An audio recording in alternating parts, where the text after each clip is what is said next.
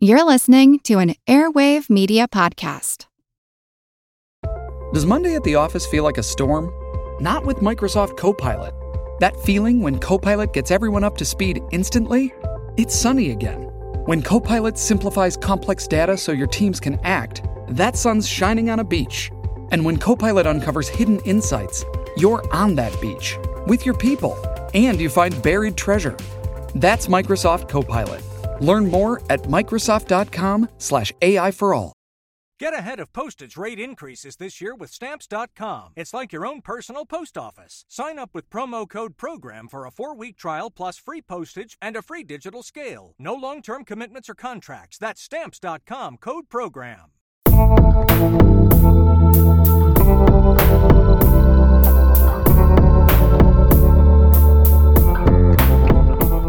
Welcome to Historical Blindness, the Odd Past podcast. If you're new to the show, I'm the creator and host, Nathaniel Lloyd. This is a fortnightly podcast, alternating between full-length episodes like this one and shorter companion pieces with new content in your feed every 2 weeks. We share historical stories that are insightful, thought-provoking, compelling, and entertaining, and we focus on stories that demonstrate the ambiguity and inscrutability of the past and the unreliability of history. Looking at famous historical mysteries, hoaxes and suspected hoaxes whose implications would rewrite history, and phenomena in the past, the nature of which is largely disputed. Visit our website, historicalblindness.com, to find an archive of our previous episodes, or find our entire catalog of episodes on most mobile podcast apps, Stitcher, Google Play Music, and iTunes, where you can really help out the show by rating and reviewing. On to the show. With this episode, we'll begin a series exploring one of the most famous historical mysteries, one which gripped all of Europe with speculation and obsession for years, and even today brings new fascination and astonishment to those who discover it. The story involves a mysterious character of unknown origins, suspicions of dynastic chicanery, accusations of imposture, and of course, tales of shadowy assassins. This is Episode 7, Kaspar Hauser, Part 1, Foundling.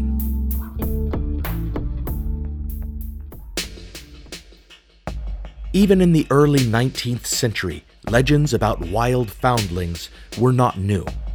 The feral child was a concept that had long captured the interest of the public. Particularly prevalent was the concept of a lost or abandoned child who survived in the wilderness with the help of animal benefactors. Tales of human children who were raised by wolves go all the way back to the Middle Ages. In the early 13th century, French chronicler Jacques de Vitry describes a she-wolf stealing and suckling human children and striking them with a paw when they tried to walk upright, teaching them, essentially, the posture of beasts. And in Caesarius of Heisterbach's Dialogus Miraculorum, we hear of another youth kidnapped away from civilization and fostered by wolves, taught to go about on hands and feet, quadrupedally as it were, while howling wolfishly. Then the 14th century brought stories of Hessian wolf children. In 1304, tales of a boy snatched from Hesse and living in primeval splendor, laying about the bases of trees and sharing in his wolf pack's daily catch of game. It is said they ingeniously created crude shelter in winter for the youth, who had no pelt to protect him from the elements. Upon his return to human society, all were quite astonished by the facility with which he leapt and bounded upon all fours, and he proved splendid entertainment in the court of the Hessian prince. Nevertheless, his keepers felt it more seemly that the boy walk erect, which they accomplished by forcibly binding him to a piece of straight wood.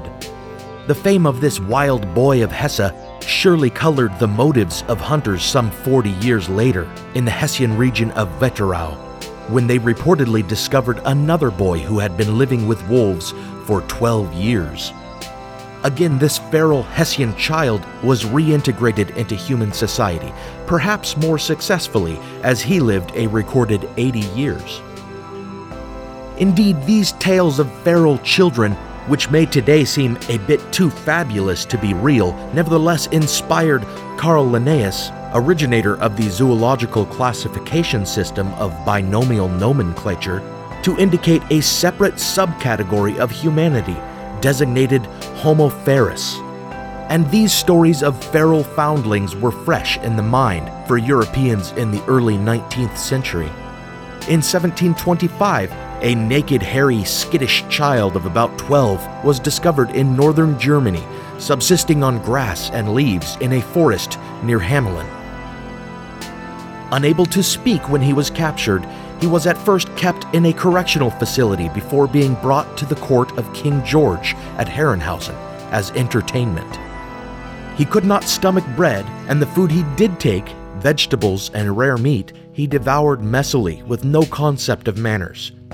Thereafter taken to London, he became the toast of the town, serving as the philosophical inspiration of such luminaries as Jonathan Swift and Daniel Defoe, and ending up as a kept creature of the Princess of Wales.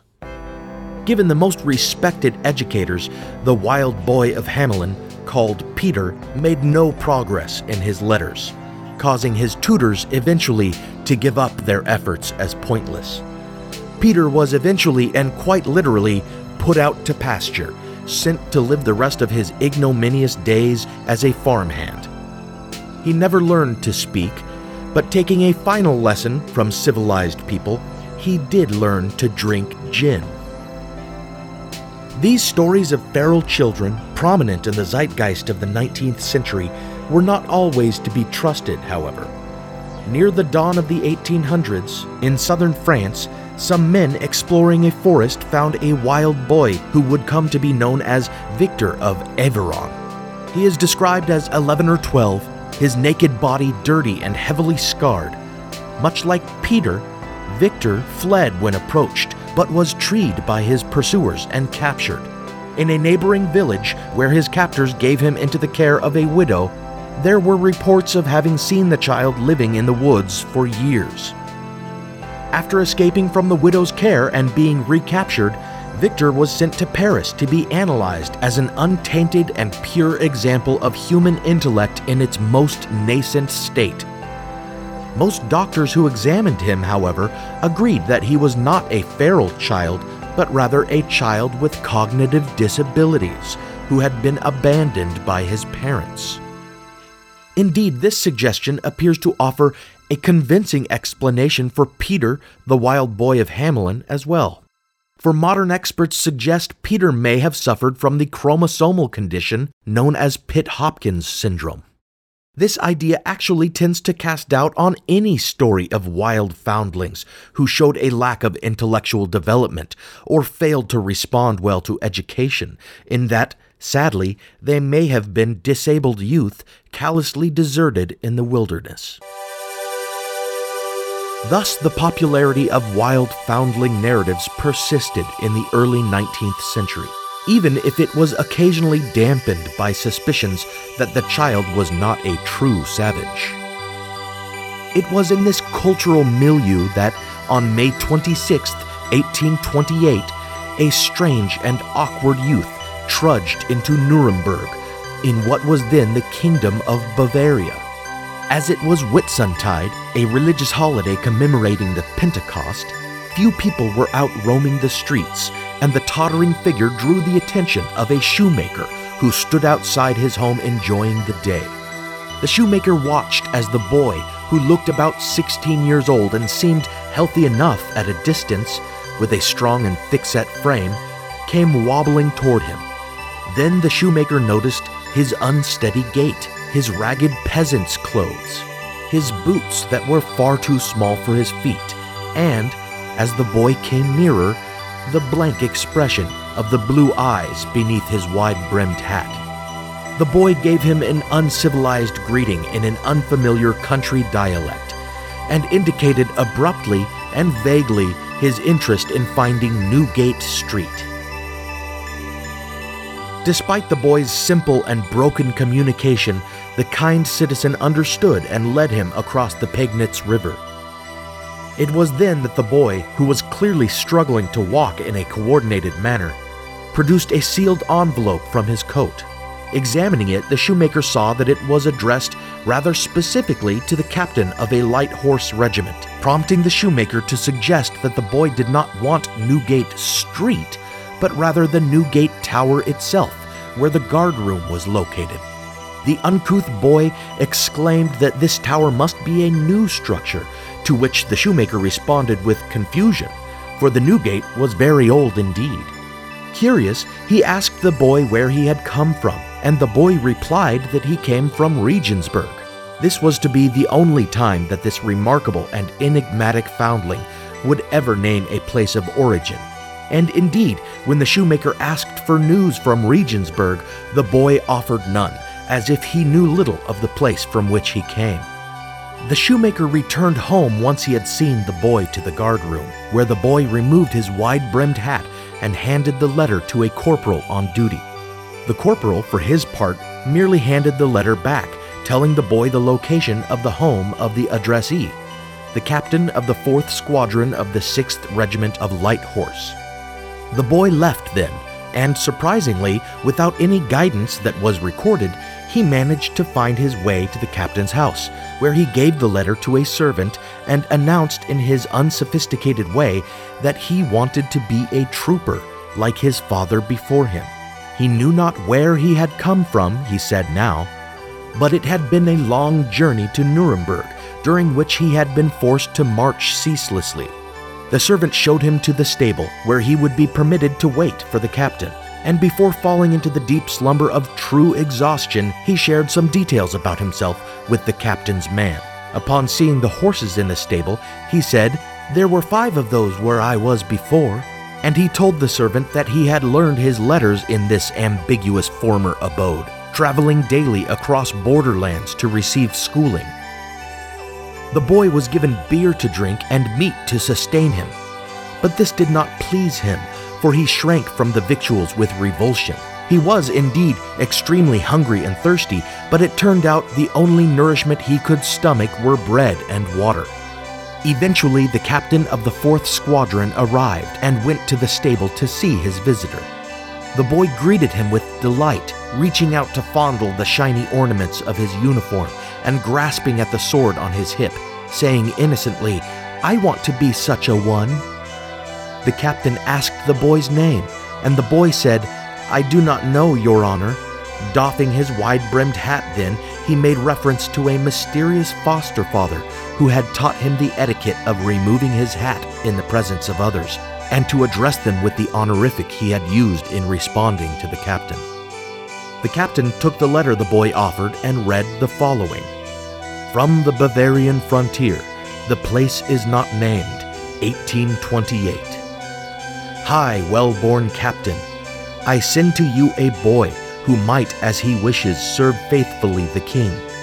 The boy was left with me 1812, the 7th of October, and I am a poor day laborer with 10 children and have enough to do to take care of them, and his mother left the child with me to bring him up, but I have not been able to speak to her, and I did not mention to the justice that the child was left with me. I thought that I must consider him as a son, and have brought him up like a Christian, and have not, since 1812, let him go a step from the house, in order that nobody might know where he was brought up. And he himself does not know how my house is called, nor what the place is called. You may ask him, but he cannot mention it. I have already taught him to read and write. He can write my handwriting like himself. And when we ask him what he will become, he says he will be a light horseman, as his father was. If he had parents, which he has not, he would have been a learned lad. You need only shew him anything. He can do it at once. I have brought him only as far as Neumark. From thence he must go to you. I have said to him that when he is once a soldier, I will come immediately and visit him. Otherwise it would cost me my neck. Best of captains, you need not trouble him at all. He does not know the place where I am. I brought him away during the night. He does not know the way home. I am your obedient. I do not make my name known, as I could be punished. And he has not a farthing of money with him, because I have none myself. If you do not keep him, you may kill him, or hang him up in the chimney. Enclosed with this letter was a note on a scrap of paper seemingly written in the same hand and with the same ink, but in Latin. This note read, "The child is already christened. It is called Kaspar. You must yourself give him a surname and bring him up. His father was a light horseman. When he is 17 years old, send him to Nuremberg, to the 6th Regiment of Light Horse, in which his father also served. I beg you to bring him up till 17 years old. He was born on the 30th of April, 1812. I am a poor girl. I cannot support the child. His father is dead." Understandably, the captain was at a loss as to what he should do with the strange boy named Kaspar. Eventually, he decided that it was a police matter and took the child to the police station, where the timid Kaspar was subjected to a rough interrogation. When asked his name, he wrote down Kaspar Hauser, which seems like it might have been a name used to mock the boy, if the letter's indication that he had never been let out of the house is to be believed, as Hauser could be construed to mean a person who is never allowed outdoors, or a Hauser. When asked where he was from, Kaspar answered, "I dare not say, because I do not know." Indeed, he replied to most questions with similar repetitive answers, pleading ignorance and again reminding everyone that he wanted to follow his father's footsteps as a soldier. One police officer threatened to abandon him in the woods if he didn't admit where he was from, and Kaspar panicked and wept like a child. "Not the forest," he pled, "not the forest." Despite his apparent distress, Kaspar offered them no further insight into his origins, and he was thereafter locked up as a vagrant in the watchtower of the imperial castle. Before imprisoning him, the police searched his person for some hints as to his identity. His trousers appeared designed for riding horses, and his ragged jacket and handkerchief both had been embroidered with the letter K. In his pockets, he carried some interesting items: a key, a rosary, a prayer book, some religious tracts, and a small envelope containing a bit of gold dust. So much for the letter's assurance that searching him would be pointless as he carried no money. And poignantly, considering the narrative offered by the letter and the tale that this Hauser was soon to tell, one of the tracts on his person bore the title, "Art of Recovering Lost Time and Ill-Spent Years." Some of us love history. Others used to or never did because history was presented as nothing but the rote memorization of names, dates, and facts. Basically, the story got left out, and that made history kind of suck. My name is Greg Jackson. I'm a university professor with a PhD in history, and bringing history to life is my passion. That's why I created my podcast, History That Doesn't Suck. I want to teach you everything you need to know about U.S. history, but I do so through stories. Let me tell you about George Washington begging his men not to mutiny against Congress, Clara Barton saving Union soldiers amid enemy fire, enslaved Frederick Douglass risking his life for liberty, and about so many other figures as their real experiences make industrialization, social movements, and even congressional debates and tax policy come to life. Subscribe to History That Doesn't Suck today, and join me, Professor Greg Jackson, every other week for a new episode, where I'd like to tell you a story. Hello, everyone. You may recognize me as Gabby from the History of Everything podcast. And my name is Brenna, and you don't recognize me from anything yet. Together, we're two scientists who explore all of the weird little questions and conspiracies of the universe in our new podcast, Mystery of Everything. Everything has an explanation. We hope. But that is what we're here to figure out. We will dive into the science behind many popular conspiracy theories, such as vaccines causing autism, flat earth theory. And was the moon landing fake? And if so, why the heck would anyone even do that? But it's not just conspiracies. There's a lot of cool mysteries that we will attempt to use science to explain, such as near-death experiences, what made the Vikings go berserk, and can I control my co-host with MK Ultra? Wait, what? Anyway, make sure to check out the Mystery of Everything podcast everywhere where you find your podcasts. During his confinement in the tower, physicians examined him and they determined his facial expression to be remarkably listless, comparing him to a caged and dispirited animal. His hands and feet, they noted, were surpassingly soft, betraying a life of little physical hardship. And indeed, his feet, which had been stuffed into boots far too small for him, were covered in blisters, as if they had gone long unused. Otherwise, he seemed hale enough, strong and well-fed, despite his finicky tastes. He refused to eat anything but black bread and water, and this was not pickiness, but rather an inability to digest anything else. For when anyone slipped any other fluids into his water, coffee or alcohol, or when they concealed meat inside the bread he ate, Kaspar suffered severe physical reactions, headaches, vomiting, and diarrhea.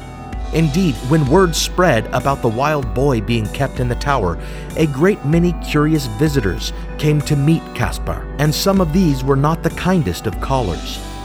Some, having heard of his timidity and his violent reactions to food, would brandish swords before him and laugh at his fear, or slip him food or drink that would disagree with him and delight in his ensuing sickness. Others, however, were kind to him, offering him coins and children's toys, his most prized being a hobby horse. His reaction to these gifts evinced an unusual childishness for his age. He appeared to love anything shiny, and when coins were held out to him and then snatched away, he bawled like an infant. When first his cell had been lit by candle, he reached innocently to touch the flame and recoiled in surprise at the pain of being burned. When presented with his own image in a mirror, like a baby, he reached out to touch the image and circled the looking glass in an attempt to find the child on the other side. These convincing reactions caused many who visited him to believe his story utterly, including the turnkey at the tower, who brought his 2-year-old to the tower and watched as Kaspar somewhat ridiculously flinched and withdrew, afraid that the toddler would strike him. Another visitor, Paul Johann Anselm von Feuerbach, a judge of the appeals court, took a great interest in Kaspar after he visited the tower and offered Kaspar 2 coins, one a shiny coin of lesser value and another a dirty coin of higher value, and was surprised when Kaspar preferred the less valuable one simply because of its luster, even after the judge explained that it was worth far less. Judge Feuerbach would write a book about Kaspar Hauser that he would publish in 1832, and from the very start, he was certain that the foundling of Nuremberg was an honest and innocent child, and more than that, as the boy's vocabulary and ability to communicate grew at leaps and bounds, he began to suspect that Kaspar was a child of great potential and perhaps magnificent origins. When Kaspar finally imparted the story of his origins, the judge's suspicions only increased. Kaspar told of a lifetime of imprisonment in a far smaller cell than he currently enjoyed at the castle tower. The room that was the only world he knew for all his life had been of such small dimensions that most of his years he had spent on his knees or seated. This dungeon had 2 small windows, but these were kept shuttered or boarded up so that Kaspar had known only shadow and pitch darkness. The trousers he found himself always wearing had no seat so that he could move his bowels without disrobing, and this he did in a hole in the floor of his miserable cell. His only companions in that place were hobby horses, hence his favor for such toys, and he never saw his captors. Whenever he woke, there was bread and water for him, and occasionally, after noticing his water had a strange taste, he grew drowsy and upon waking found his nails pared and his clothing changed. This was the nature of his young life, day upon week, upon month upon year, until such time as his captor decided he must learn to speak and write and walk like a man. This was somehow, improbably, accomplished in the darkness of his cell by a still unseen jailer who spoke to him until Kaspar could repeat some useful sentences and reached inside to guide Kaspar's hand in writing his name. Only then had Kaspar been taken outside and taught to take a few wobbly steps before being carted off to Nuremberg and dumped inside the city gates with his letter of introduction. The story became a sensation in Nuremberg. The very fact that anyone could treat a child so heartlessly, like an animal, created justified outrage, as such terrible tales of child neglect and abuse have tended rightly to do ever since. With the general goodwill of the city extended to him, Kaspar Hauser became an object of pity and love, adopted by Nuremberg as the city's own child, with many swearing that he would never want for care or comfort. Charitable donations poured in, such that Kaspar Hauser would no longer need to worry about food, clothing, or lodging, and would be able to receive a respectable education. Enter Georg Friedrich Dahmer, retired schoolmaster. Like so many others, Dahmer had taken an interest in Kaspar and offered not only to put up the boy in the house he shared with his mother and sister, but also to educate him. Thus, a new chapter of Kaspar Hauser's life began, and Kaspar took up residence with the Dahmers. During this new life, he made excellent headway in learning to read and write, as well as in his other studies. And true to his love of horses and his dreams of becoming an equestrian, he took easily to horsemanship, a fact that Dahmer attributed to his having sat for most of his life, creating a bottom perfect for the saddle. Dahmer, however, was motivated by other interests beyond charity in his stewardship of Kaspar Hauser. Considering himself a man of science, he saw in Kaspar Hauser a perfect opportunity to study a pure example of humanity, a blank slate of a man who had not yet been corrupted by society, this being a common attraction for those who studied feral children. Indeed, Dahmer was interested in the burgeoning alternative medicine system known as homeopathy, which proposed natural herbal remedies administered in tinctures, diluted to such a degree as to seem wholly ineffective. Dahmer and an associate homeopath, Dr. Paul Sigmund Prue, performed unending experiments on Kaspar, spiking Kaspar's water with a variety of herbal concoctions.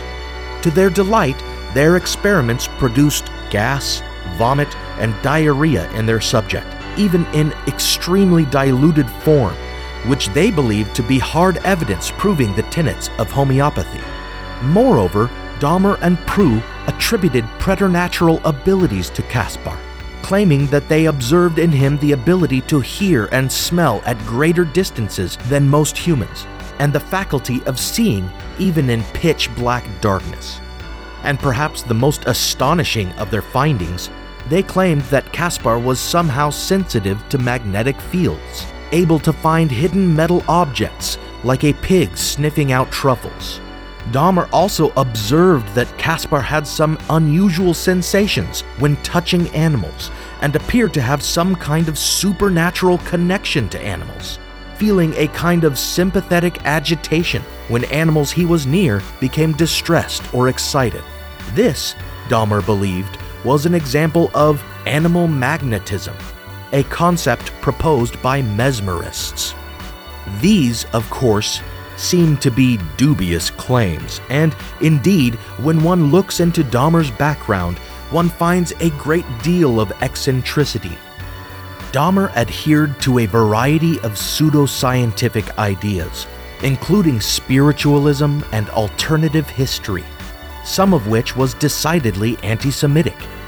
For example, he believed that ancient Jews cannibalized their firstborn in sacrificial rites, and in a less anti-Semitic and more just absurd belief, he traced the path of Jews escaping Egypt all the way across the Asian continent to the New World, suggesting that the parting of the seas was actually a crossing of the Bering Strait, which promptly melted behind them to drown Pharaoh's armies. Nevertheless, Dahmer did appear to care for Kaspar, for his well-being and education. While under Dahmer's care, much of the city and the world beyond, thinking him well taken care of, lost interest in the story. But not Judge Feuerbach, who had begun to formulate outlandish theories about Kaspar's origins. The fact that Kaspar showed such a natural predilection toward learning, and that, apparently, so much effort had been made to conceal his existence as a child, led Feuerbach and many others to hypothesize that Kaspar was actually the descendant of a royal family, and perhaps the heir to a throne, kidnapped and hidden away in order to manipulate a dynasty. Others, however, would point out the inconsistencies in Kaspar's story to suggest he was a liar and a fraud. For had he not said there were horses where he was from? Had he not been wearing riding breeches? Would not this explain how he took so well to horseback riding? And had he not said that he used to cross borders to go to school?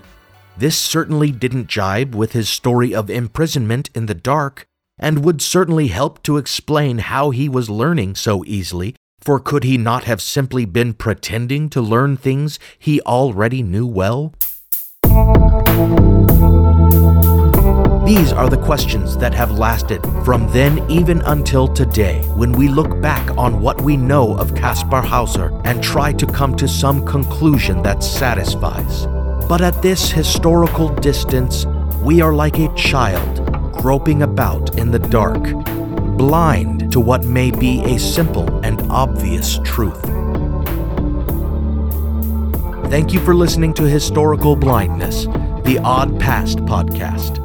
Join us again in 2 weeks when we'll take a look at another case of a foundling that was taken by many to be royalty, an incredible case of charlatanism and staggering credulity that easily may have colored the public's perceptions of the wild boy of Bavaria. Then we'll be back again for the conclusion of this dumbfounding tale, Kaspar Hauser, Part 2, Princeling. In addition to the work of Judge Anselm von Feuerbach, to which I've linked in the blog as source material, I am indebted to the work of Dr. Jan Bondeson, whose book, The Great Pretenders, The True Stories Behind Famous Historical Mysteries, has been an indispensable resource in composing this episode. Some music on this episode was provided by Creepy Pizza and by Sean Duncan from his former project Shanario. Find these artists on iTunes, Spotify, SoundCloud, and Bandcamp. If you enjoy this podcast, there are several ways you can support it and ensure its success, and truly your aid is needed. That's right, you, with your smartphone and your interest in historical mysteries. Tell people about the show. Let them know how much you like it and why you think they'll like it too. Like us on Facebook and follow us on Twitter, and you can share and retweet our posts there to tell even more people about the show. And you can directly support the program by purchasing my book, Manuscript Found, on Amazon, a historical novel about the dubious origins of Mormonism and a Masonic murder mystery that helped shape American party politics. There's a link to the Amazon page on our website at historicalblindness.com/books. And if you're feeling generous and want to contribute directly to the production of the show, you can donate at historicalblindness.com/donate or on our Patreon page. We'll give you profuse thanks on the show, that's for sure. I'd like to end the show with another podcast recommendation. Have a listen to the Strange and Unusual podcast, in which host Allison Horrocks takes you on a bizarre and often macabre tour of the most peculiar passages in history. It's a well-researched and surprising look under the skin of the past. Thanks again for listening. Until next time, keep your eyes wide.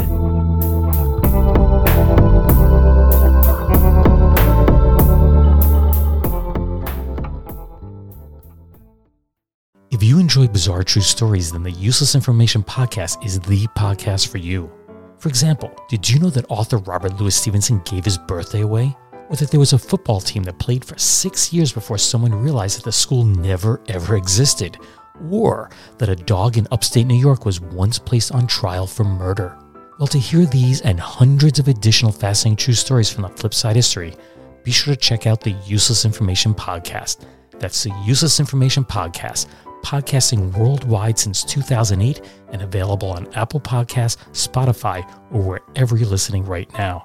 Be sure to check it out. What's something you learned in history class that you feel like wasn't the whole truth? Better yet, what's something you didn't learn at all that was omitted completely? That's what I like to call redacted history. My name is Andre White, the host of the Redacted History Podcast, the place where history's forgotten events, heroes, and villains get their story told, one episode at a time. The Redacted History Podcast. Real history never dies. Stream the Redacted History Podcast on Apple Podcasts, Spotify, or wherever else you get your podcasts.